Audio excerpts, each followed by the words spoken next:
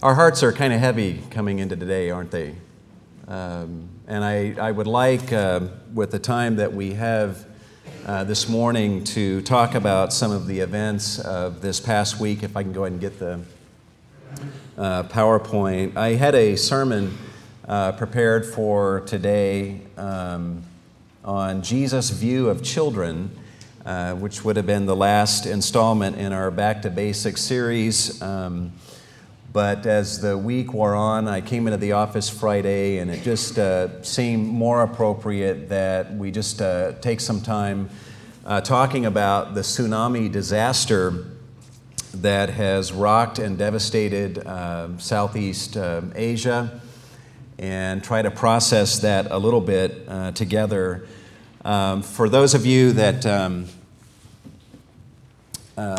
maybe have not been reading any newspapers or watching any television, which I don't think probably is any of you, there was a massive earthquake that struck in Southeast Asia, and it was a 9.0 according to the Richter scale measurements. And the earthquake itself, they say, was the energy that was released from the earthquake was so powerful that there were headlines the following day that read, "Killer Quake Rattled Earth's Orbit." Perhaps you read that, but the Earth actually wobbled on its axis as a result of the energy that was released from the quake. And when I say wobbled, I don't mean anyone would have been able to visually observe that. Geophysicists said that Earth is now tilting 2.5 centimeters more on its axis than it was before the quake. So that's not statistically very significant, but we're talking about, the Earth is pretty big, and an earthquake like this, to move the Earth on its axis to that degree, must be a huge amount of energy. And our days are actually shorter by 3 microseconds. At this point because of the earthquake as well. So it was a massive earthquake, and not only what I just mentioned, but it altered the regional map of Southeast Asia. Islands in some territories have moved by 66 feet, and one region actually moved 100 feet in the northern part of Indonesia, real near where the epicenter of the earthquake was. In addition to all of that, the tsunamis that were created by the force of the quake and the movement of the earth just coming into various shores of various countries in Southeast Asia just wreaked havoc. And the loss of life, by the last count I checked on the internet this morning, is close to 150,000 people.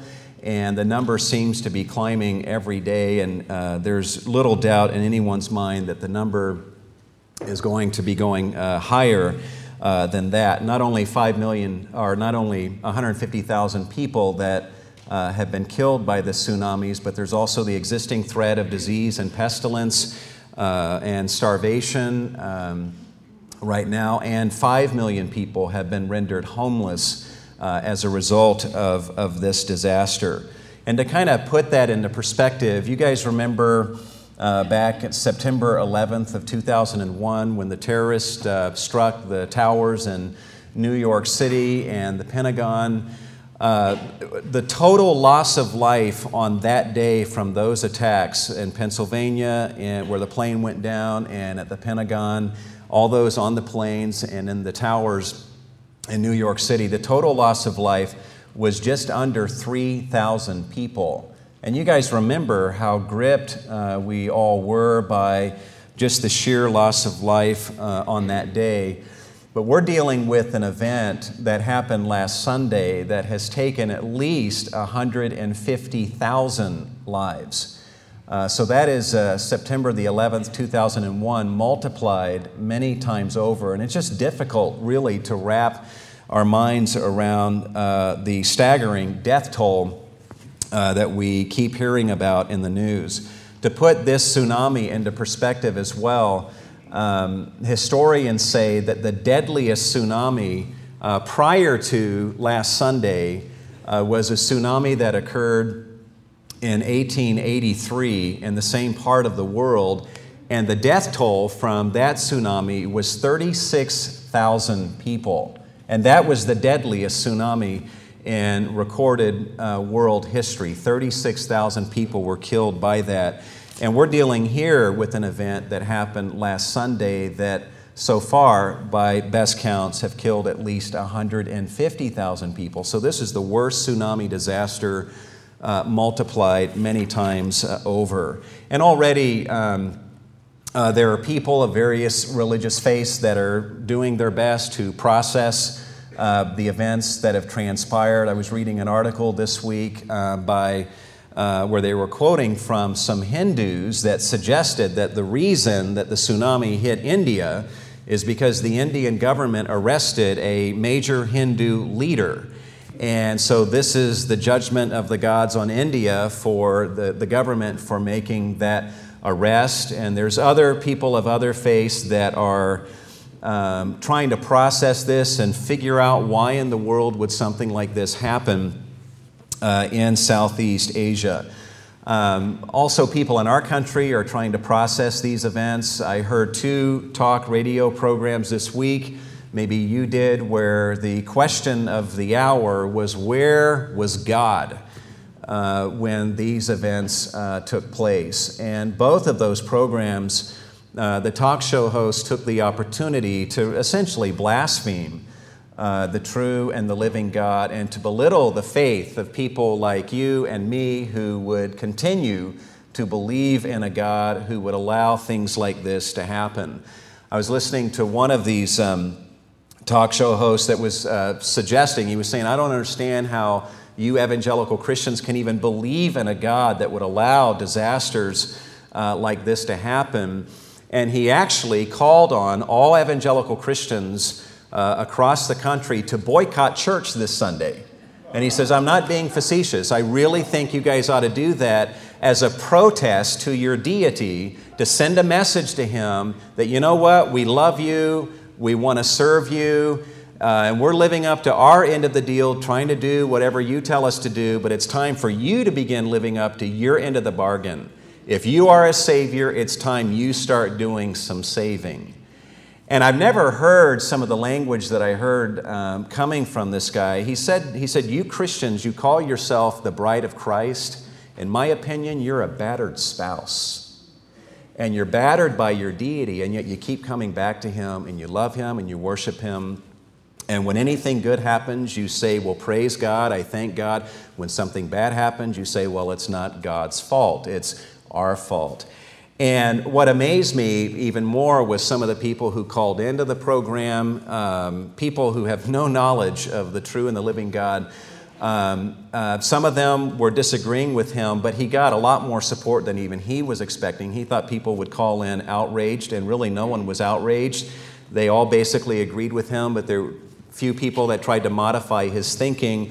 And there were silly ideas, like one guy called in and said, to me, he says, I'm not a Christian, I don't believe in the Bible. To me, God is like electricity. And he's neither good nor evil, he's just a force, and it's a matter of what we plug into this force that makes this force good or evil in our lives. And others called in to say, you know what, don't blame God for what happened here. God had nothing to do with this. God is not involved in the processes of nature in this way. So there were people going to the other extreme, just saying God had absolutely nothing to do with these events. And so as I was listening to those types of things and also reading the newspapers and information on the internet, it's very clear that an event of this magnitude is at least turning people's thoughts to God and asking some basic fundamental philosophical and theological questions about life and about death and about God and about the problem of evil and suffering that we have in our world today. Some of the secular news programs, there were a few times I heard this week secular reporters describe the events using the adjective apocalyptic. These events are apocalyptic, and a couple reporters even used the word biblical. This is a tragedy of biblical proportions in trying to give description to the immensity of the tragedy in Southeast Asia. And so clearly people's thoughts are turning in these directions, and perhaps yours have as well. And so what I want to do is just take a little bit of time to process this together. There's really no way, and I feel overwhelmed and even being able to give an adequate response to this, because I feel like I'm still trying to wrap my mind around it, and I feel very small. And just being able to respond to these events, the carnage, the death, it's just, one of the stories I read was of a parent who was trying his best to save two of his children, and at one point he knew that he couldn't, and he had to make a choice to let one of them go. And I just, I was imagining me in that situation with my children and seeing one of my children just that I'm letting go. And those types of stories and tragedies and pain and suffering and loss are just multiplied by the thousands. And there's no way, I don't think we're wired to really fully take all of that in and fully feel all of that pain. Even our president yesterday in his radio address said that the carnage is of a scale that defies comprehension. We can't fully fathom it. And he said that as he was announcing a proclamation that he had signed, that this week you'll notice that flags, the American flag, will be flying at half-staff wherever you see it flying this week by the order of our president. So how do we respond to an event of this magnitude? How do we give an answer to people who ask us for the reason of the hope that lies within us? And I want to suggest, I think there's a total of 4 responses, and these are not even exhaustive, but the first response that I would suggest for all of us in responding to this tragedy is that we remember some biblical truths that I know whenever things like this happen, September 11th, a disaster like this, in my mind, there are just certain biblical truths that I always go back to, and it doesn't provide answers for all of the questions, but it gets me by and provides an enormous amount of comfort and actually turns my thoughts to God to worship Him and to fear Him all the more. Guys, we think sometimes we have God figured out. None of us would say we have that entirely, but sometimes we think we kind of know the way God works, and then things like this happen and we realize we're dealing with the deity of immense power, unimaginable authority. He can do as He pleases, and we don't know the reasons why. And if you're expecting me to explain why this morning, I won't be doing that. But we can go back to some basic biblical truths, and I want to share 7 of those with you. Truth number 1 that we want to remember is that God is sovereign and has every right to do as He pleases amongst the inhabitants of the earth.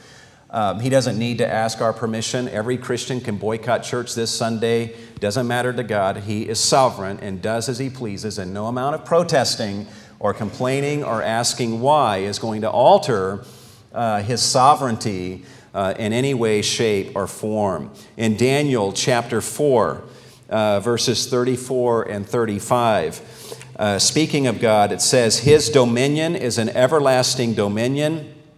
All the inhabitants of the earth are accounted as nothing. He does according to His will in the host of heaven and among the inhabitants of the earth, and no one can ward off His hand or say to Him, what have you done?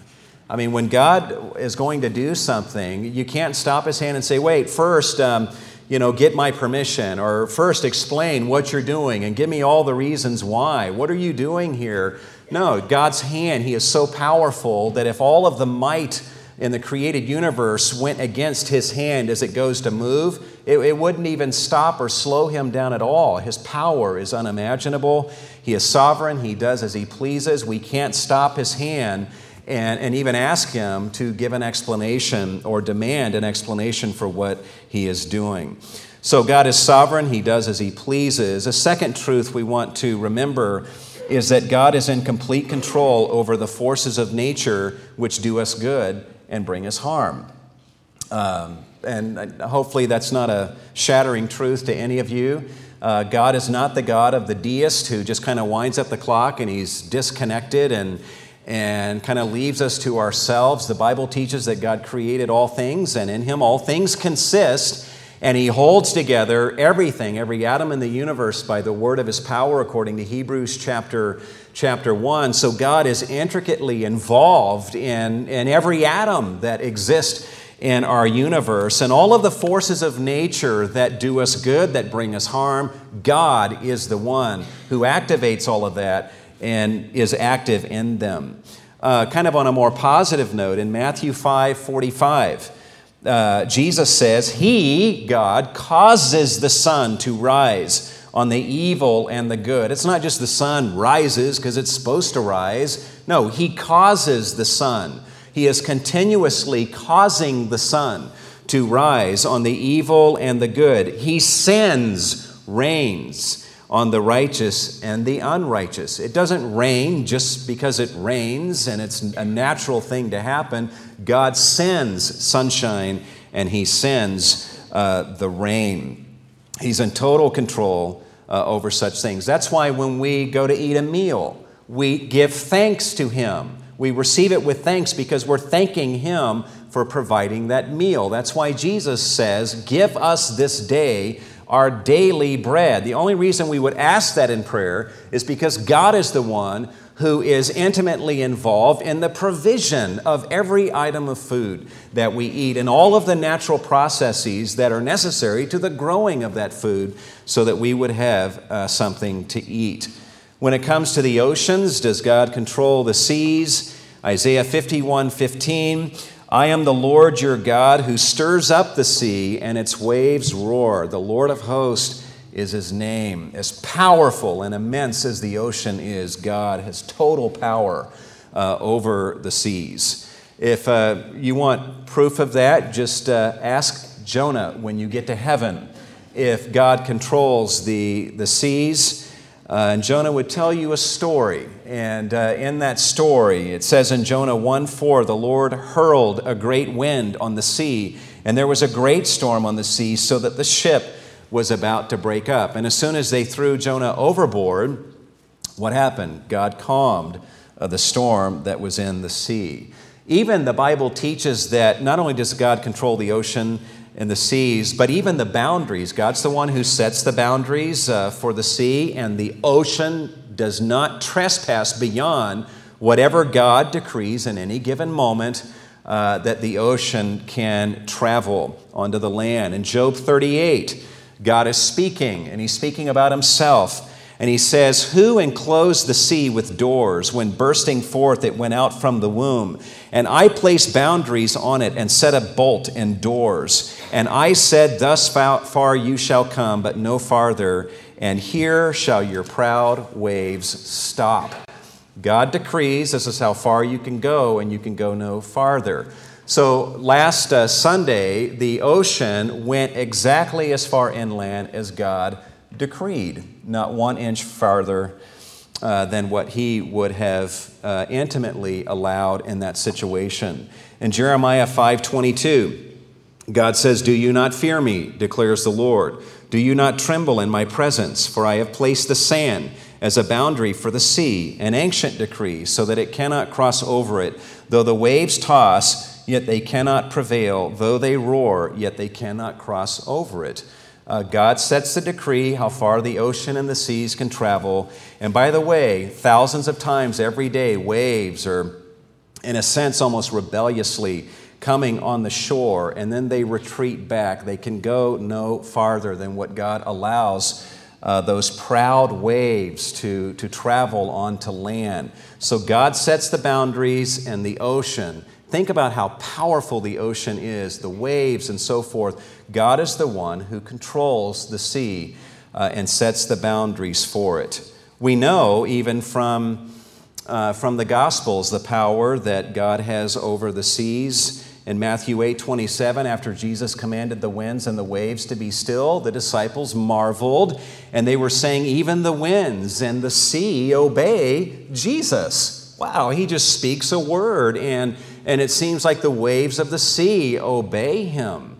And they worshiped Him, according to Matthew, as a result of this enormous power that He had displayed in giving a command and them seeing the sea obey his command. So it's good for us to remember that God is not some distant deity, but he is intimately involved in controlling all of the natural processes that we interact with in our life that either do us good or at times cause injury to us. I have no doubt that there were a lot of non-believers who were killed by the tsunamis, and there were Christians that were injured by the destruction and even killed by the destruction. God is in control, and that's the teaching of the Bible.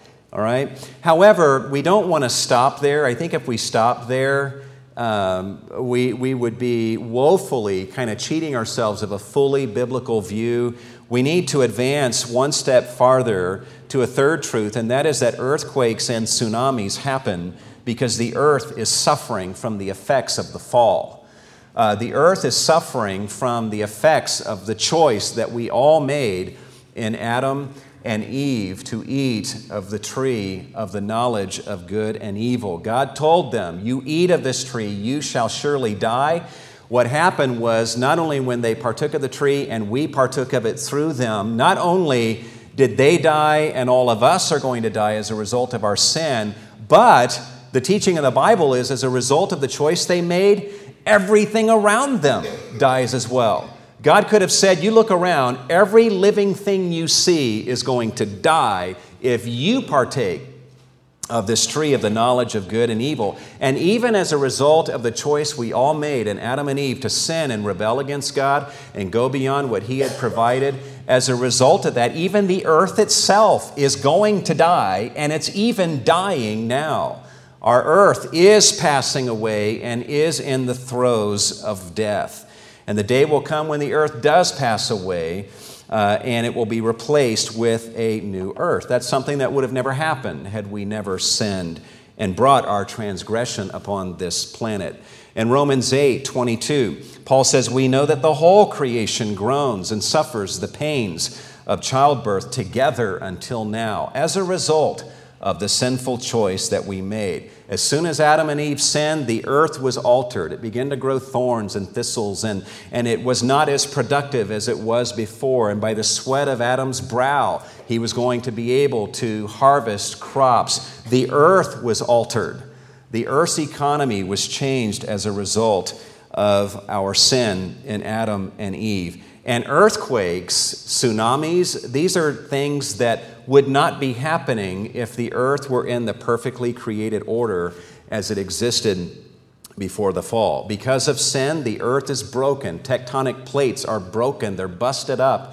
And earthquakes happen, tsunamis happen as a result of the fact that our earth is in the throes of death. In fact, listen to this vivid passage in Isaiah 24.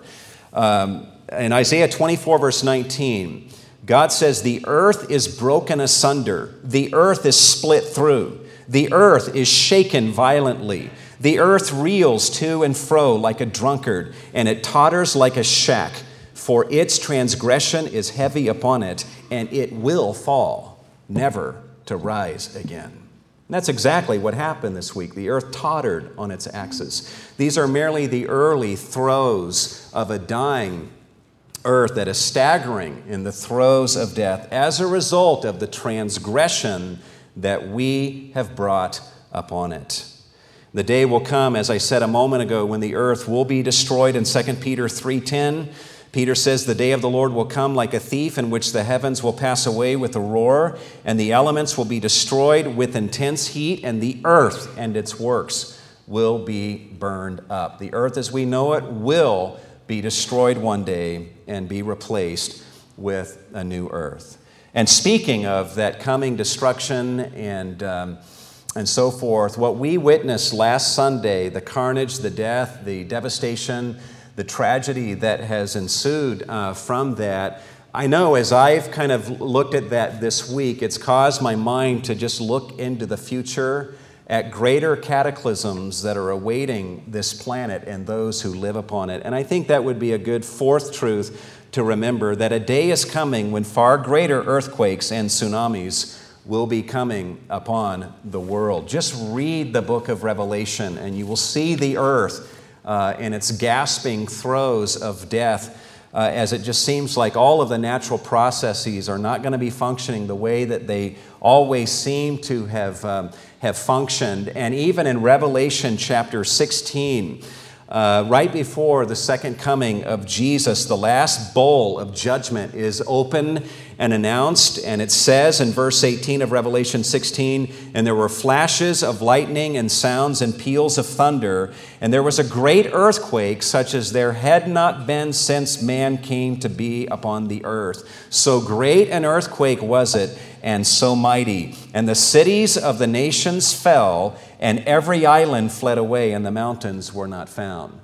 One of the things that I feel educated about this week is whenever I would read a passage like this in the book of Revelation and imagine earthquakes, I would always think of earthquakes happening on land where people lived.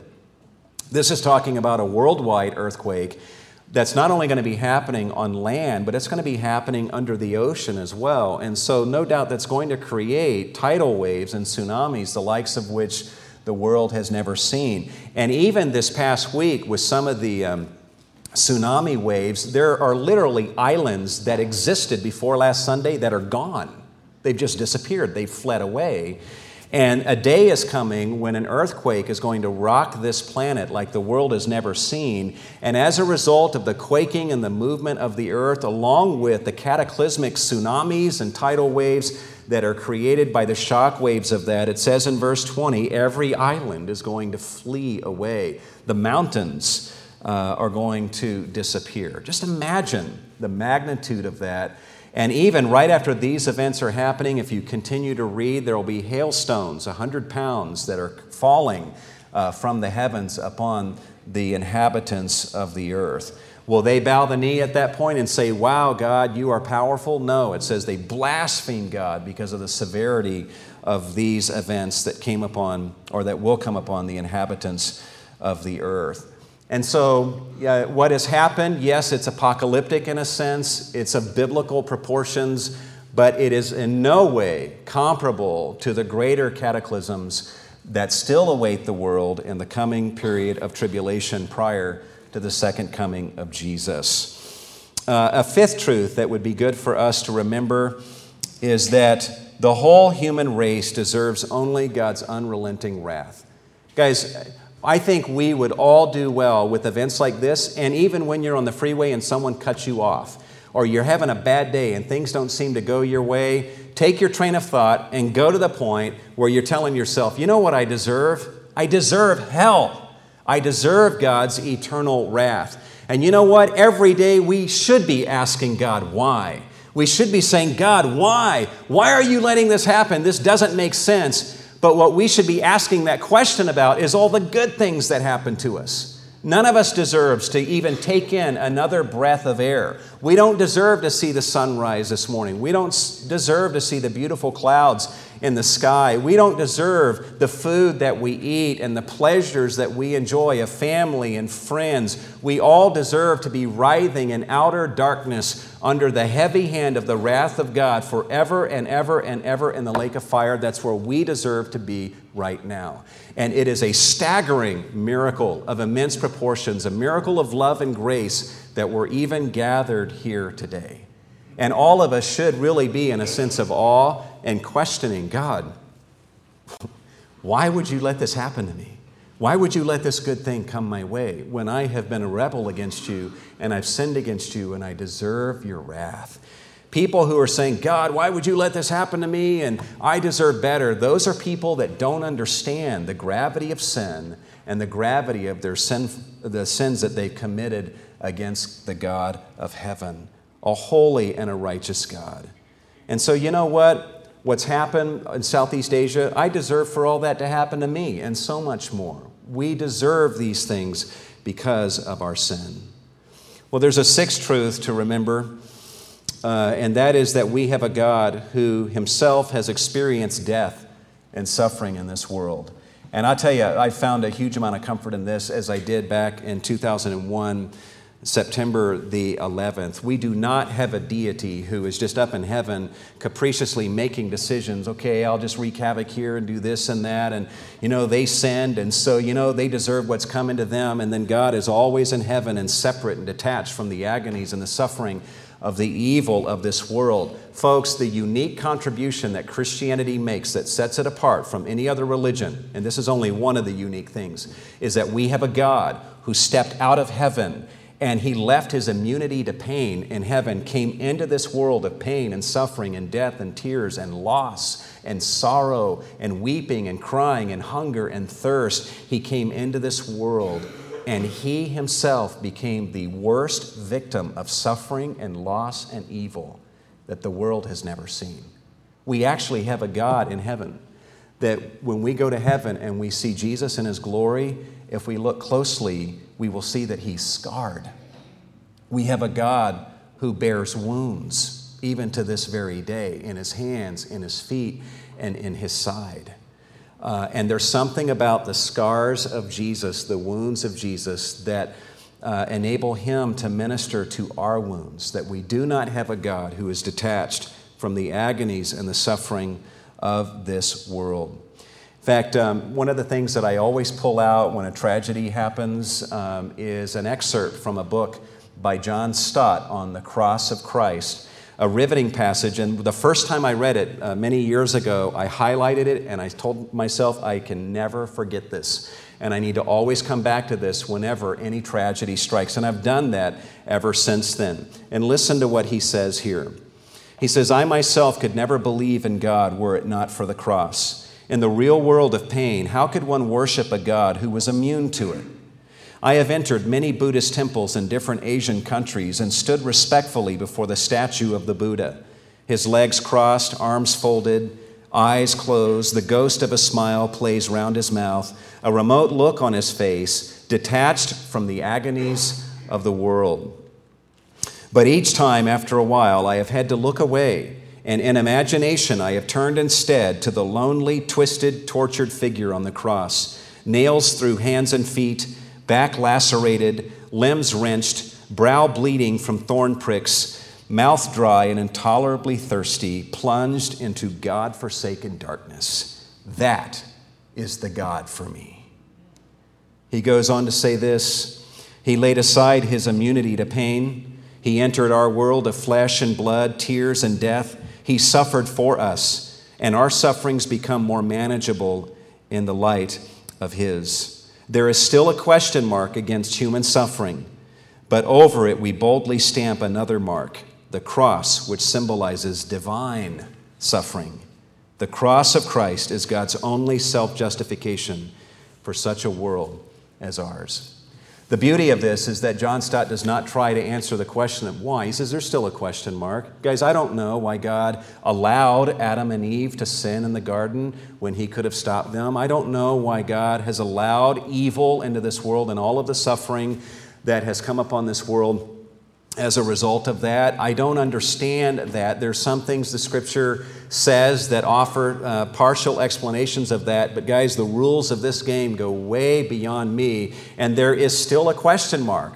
And I don't have the answer to that question. But you know what? It's very comforting to have that other image, the cross, that we stamp over that question mark.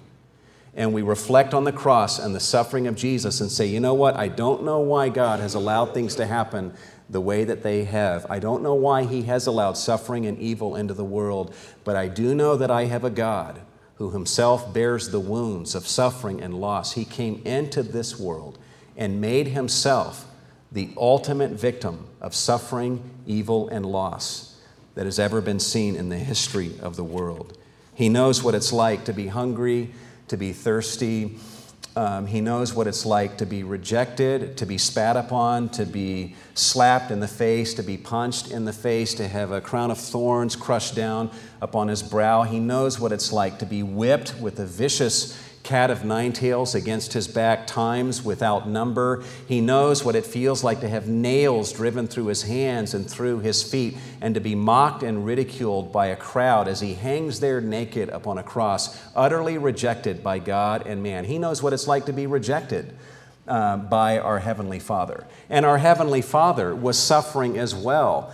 as he beheld his Son being smitten in this way, according to the providence of God to bring us salvation. God, our Father, knows what it's like to lose a loved one. He knows what it's like to lose one's precious and only Son. All of these things have been experienced by the God that we love and the God that we worship.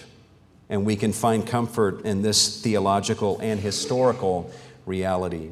There's a seventh and final truth that would be good for us to remember, and that is that God desires that everyone in Southeast Asia come to repentance and faith in Jesus. Guys, we need to really think about this, that God, the desire of His heart is that people be saved in this part of the world that is full of so much decadence and spiritual blindness.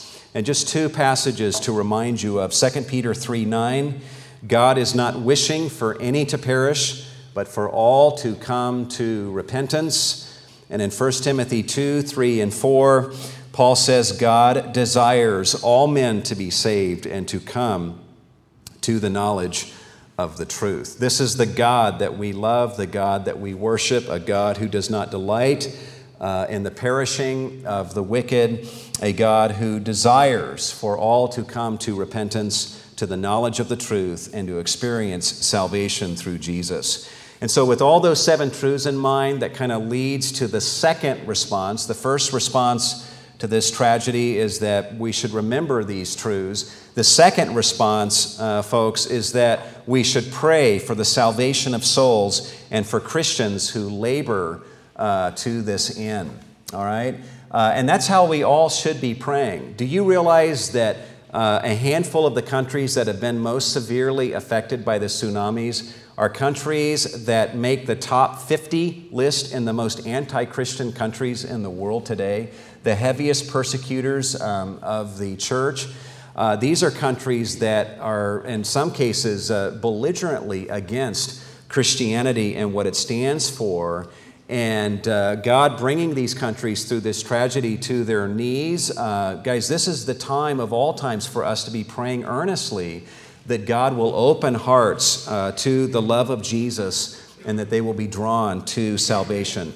If we know God at all and we learn about who our God is based on Scripture, our God longs for these individuals to repent and come to the knowledge of the truth. And we should be praying to this end. A third response, we need to move quickly here, is that we should suffer with our Asian brothers and sisters in the Lord. Even though we're detached from what happened geographically, we really should be suffering. And I get this from 1 Corinthians 12:26, where Paul says, if one member suffers, all the members suffer with it. There are members of the body of Christ that are suffering greatly as a result of this tragedy, and we do not well to just kind of be emotionally disconnected from the pain that our brothers and sisters in the Lord are experiencing in Southeast Asia. So we need to be attuned to what is going on, trying to assimilate it, and even praying and asking God how we can best respond to this in a way that truly benefits our brothers and sisters in the Lord and the cause of Christ in Southeast Asia. There's a fourth and final response, guys, and we'll close with this. We can give to Christians in Asia to meet their personal and ministry needs.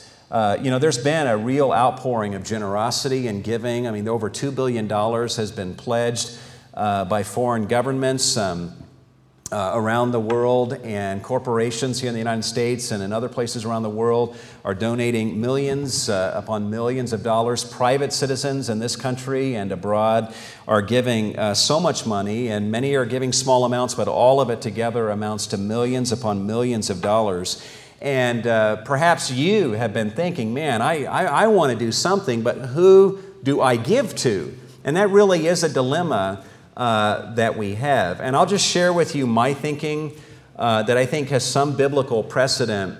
I personally am not comfortable giving to a secular relief organization that's going to minister relief and not do so in the name of Jesus. To me, that's not the most strategic way to really help the cause of Christ in a tragedy such as this. What I want to do is give money that will go to Christians. Remember, we're told in the Scripture to do good to all men, especially those who are of the household of faith. I want to give money that goes to Christians, that goes to churches and Christian organizations in Southeast Asia, not only to meet the needs of the churches there and the believers there, but that also serve to provide for them the funds they need to do outreach and to provide relief, to where they're the ones providing relief because they're there, and we're merely equipping them and enriching their ability to be showing the love of Jesus and doing so in the name of Jesus explicitly. And there's various charitable organizations like Samaritan's Purse, even the IFC. I really appreciate what they're doing here because it addresses this need that we're talking about, that if we give our funds to the Asian Relief Fund that you find written about on the insert, they have contacts there. They know churches and missionaries that are there in Southeast Asia and also Christian organizations and so forth, and they're going to disperse those funds to Christians and to churches and to missionaries and to Christian organizations who will explicitly be ministering relief and doing so explicitly in the name of Jesus. You think about, I think Mike made reference to this earlier, in the New Testament there was a famine in Israel. There was a famine in Jerusalem, right? So Paul goes around and he's raising funds to provide relief. But who is he providing relief for? It's for the church of Jerusalem. It's for the saints of Jerusalem. Paul wanted those funds to go to the church of Jerusalem so that the church of Jerusalem can then make determinations about how those funds will be dispersed. All right? He wasn't just raising money for all the citizens of Jerusalem. He was raising funds to go to the church of Jerusalem, knowing that the church of Jerusalem would take those funds and provide relief for the brothers and sisters in that church. And no doubt Paul was also aware that the church would use those funds as an outreach and ministry to the family and the friends and the neighbors of the unsaved fellow citizens in Jerusalem who needed relief provided for them as well. And as a ministry of the Jerusalem church, these funds are being used to provide relief and assistance explicitly in the name of Jesus. And so we can give to organizations, churches, and missionaries such as this and the IFCA, and no doubt other organizations as well, provide assistance for Christians like us who do want to provide help and relief, but we want to give to ministries that are going to provide relief explicitly in Jesus' name and for the furtherance of the cause of Jesus. Again, and I'll close with this, some of these countries are great persecutors of the church, and under other circumstances, such people and ministries would not be allowed in, but they're not being picky right now. And this is an incredible open door. It really is an incredible open door for Christian ministries to come into these areas that normally are closed to the gospel and closed to these organizations to provide real, tangible relief. And imagine what can be done for the cause of Christ if these ministries are properly financed and able to minister so profoundly in the name of Jesus and to further His cause. So these are things to be thinking about as we continue to process the events that have happened over this past week and will continue to unfold in the days and the weeks to come. I want to encourage you guys to come back tonight because what we're going to be doing tonight, last week we broke up into small groups and we focused our attention on discussing and processing the Word of God in community with one another. Tonight, we're going to focus on another value in a small group setting, and that is the value of prayer. And not only just the benefit of kind of breaking up and experiencing praying together, but also tonight with the prayer time that we do have, we really are going to want to give our heart and our attention to praying through what's happening in Southeast Asia and praying that the word of the Lord will prevail and just travel forth unhindered and mightily, and that thousands upon thousands of people will be saved. praying as well for God to give us direction about how He might want to use us and our resources and funds to be used for His kingdom in Southeast Asia. Let me ask you to bow your heads this morning.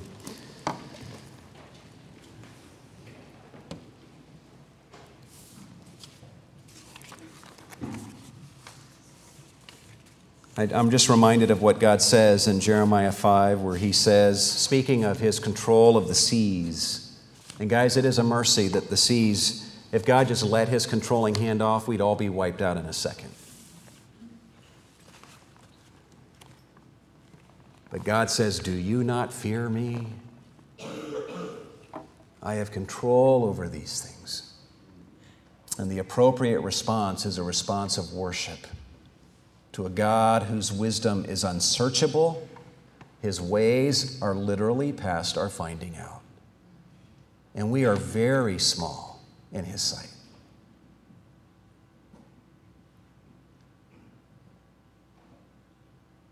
And the appropriate response is that of worship and praise to our God. Just take a moment to speak to the Lord and respond as the Spirit of God prompts you.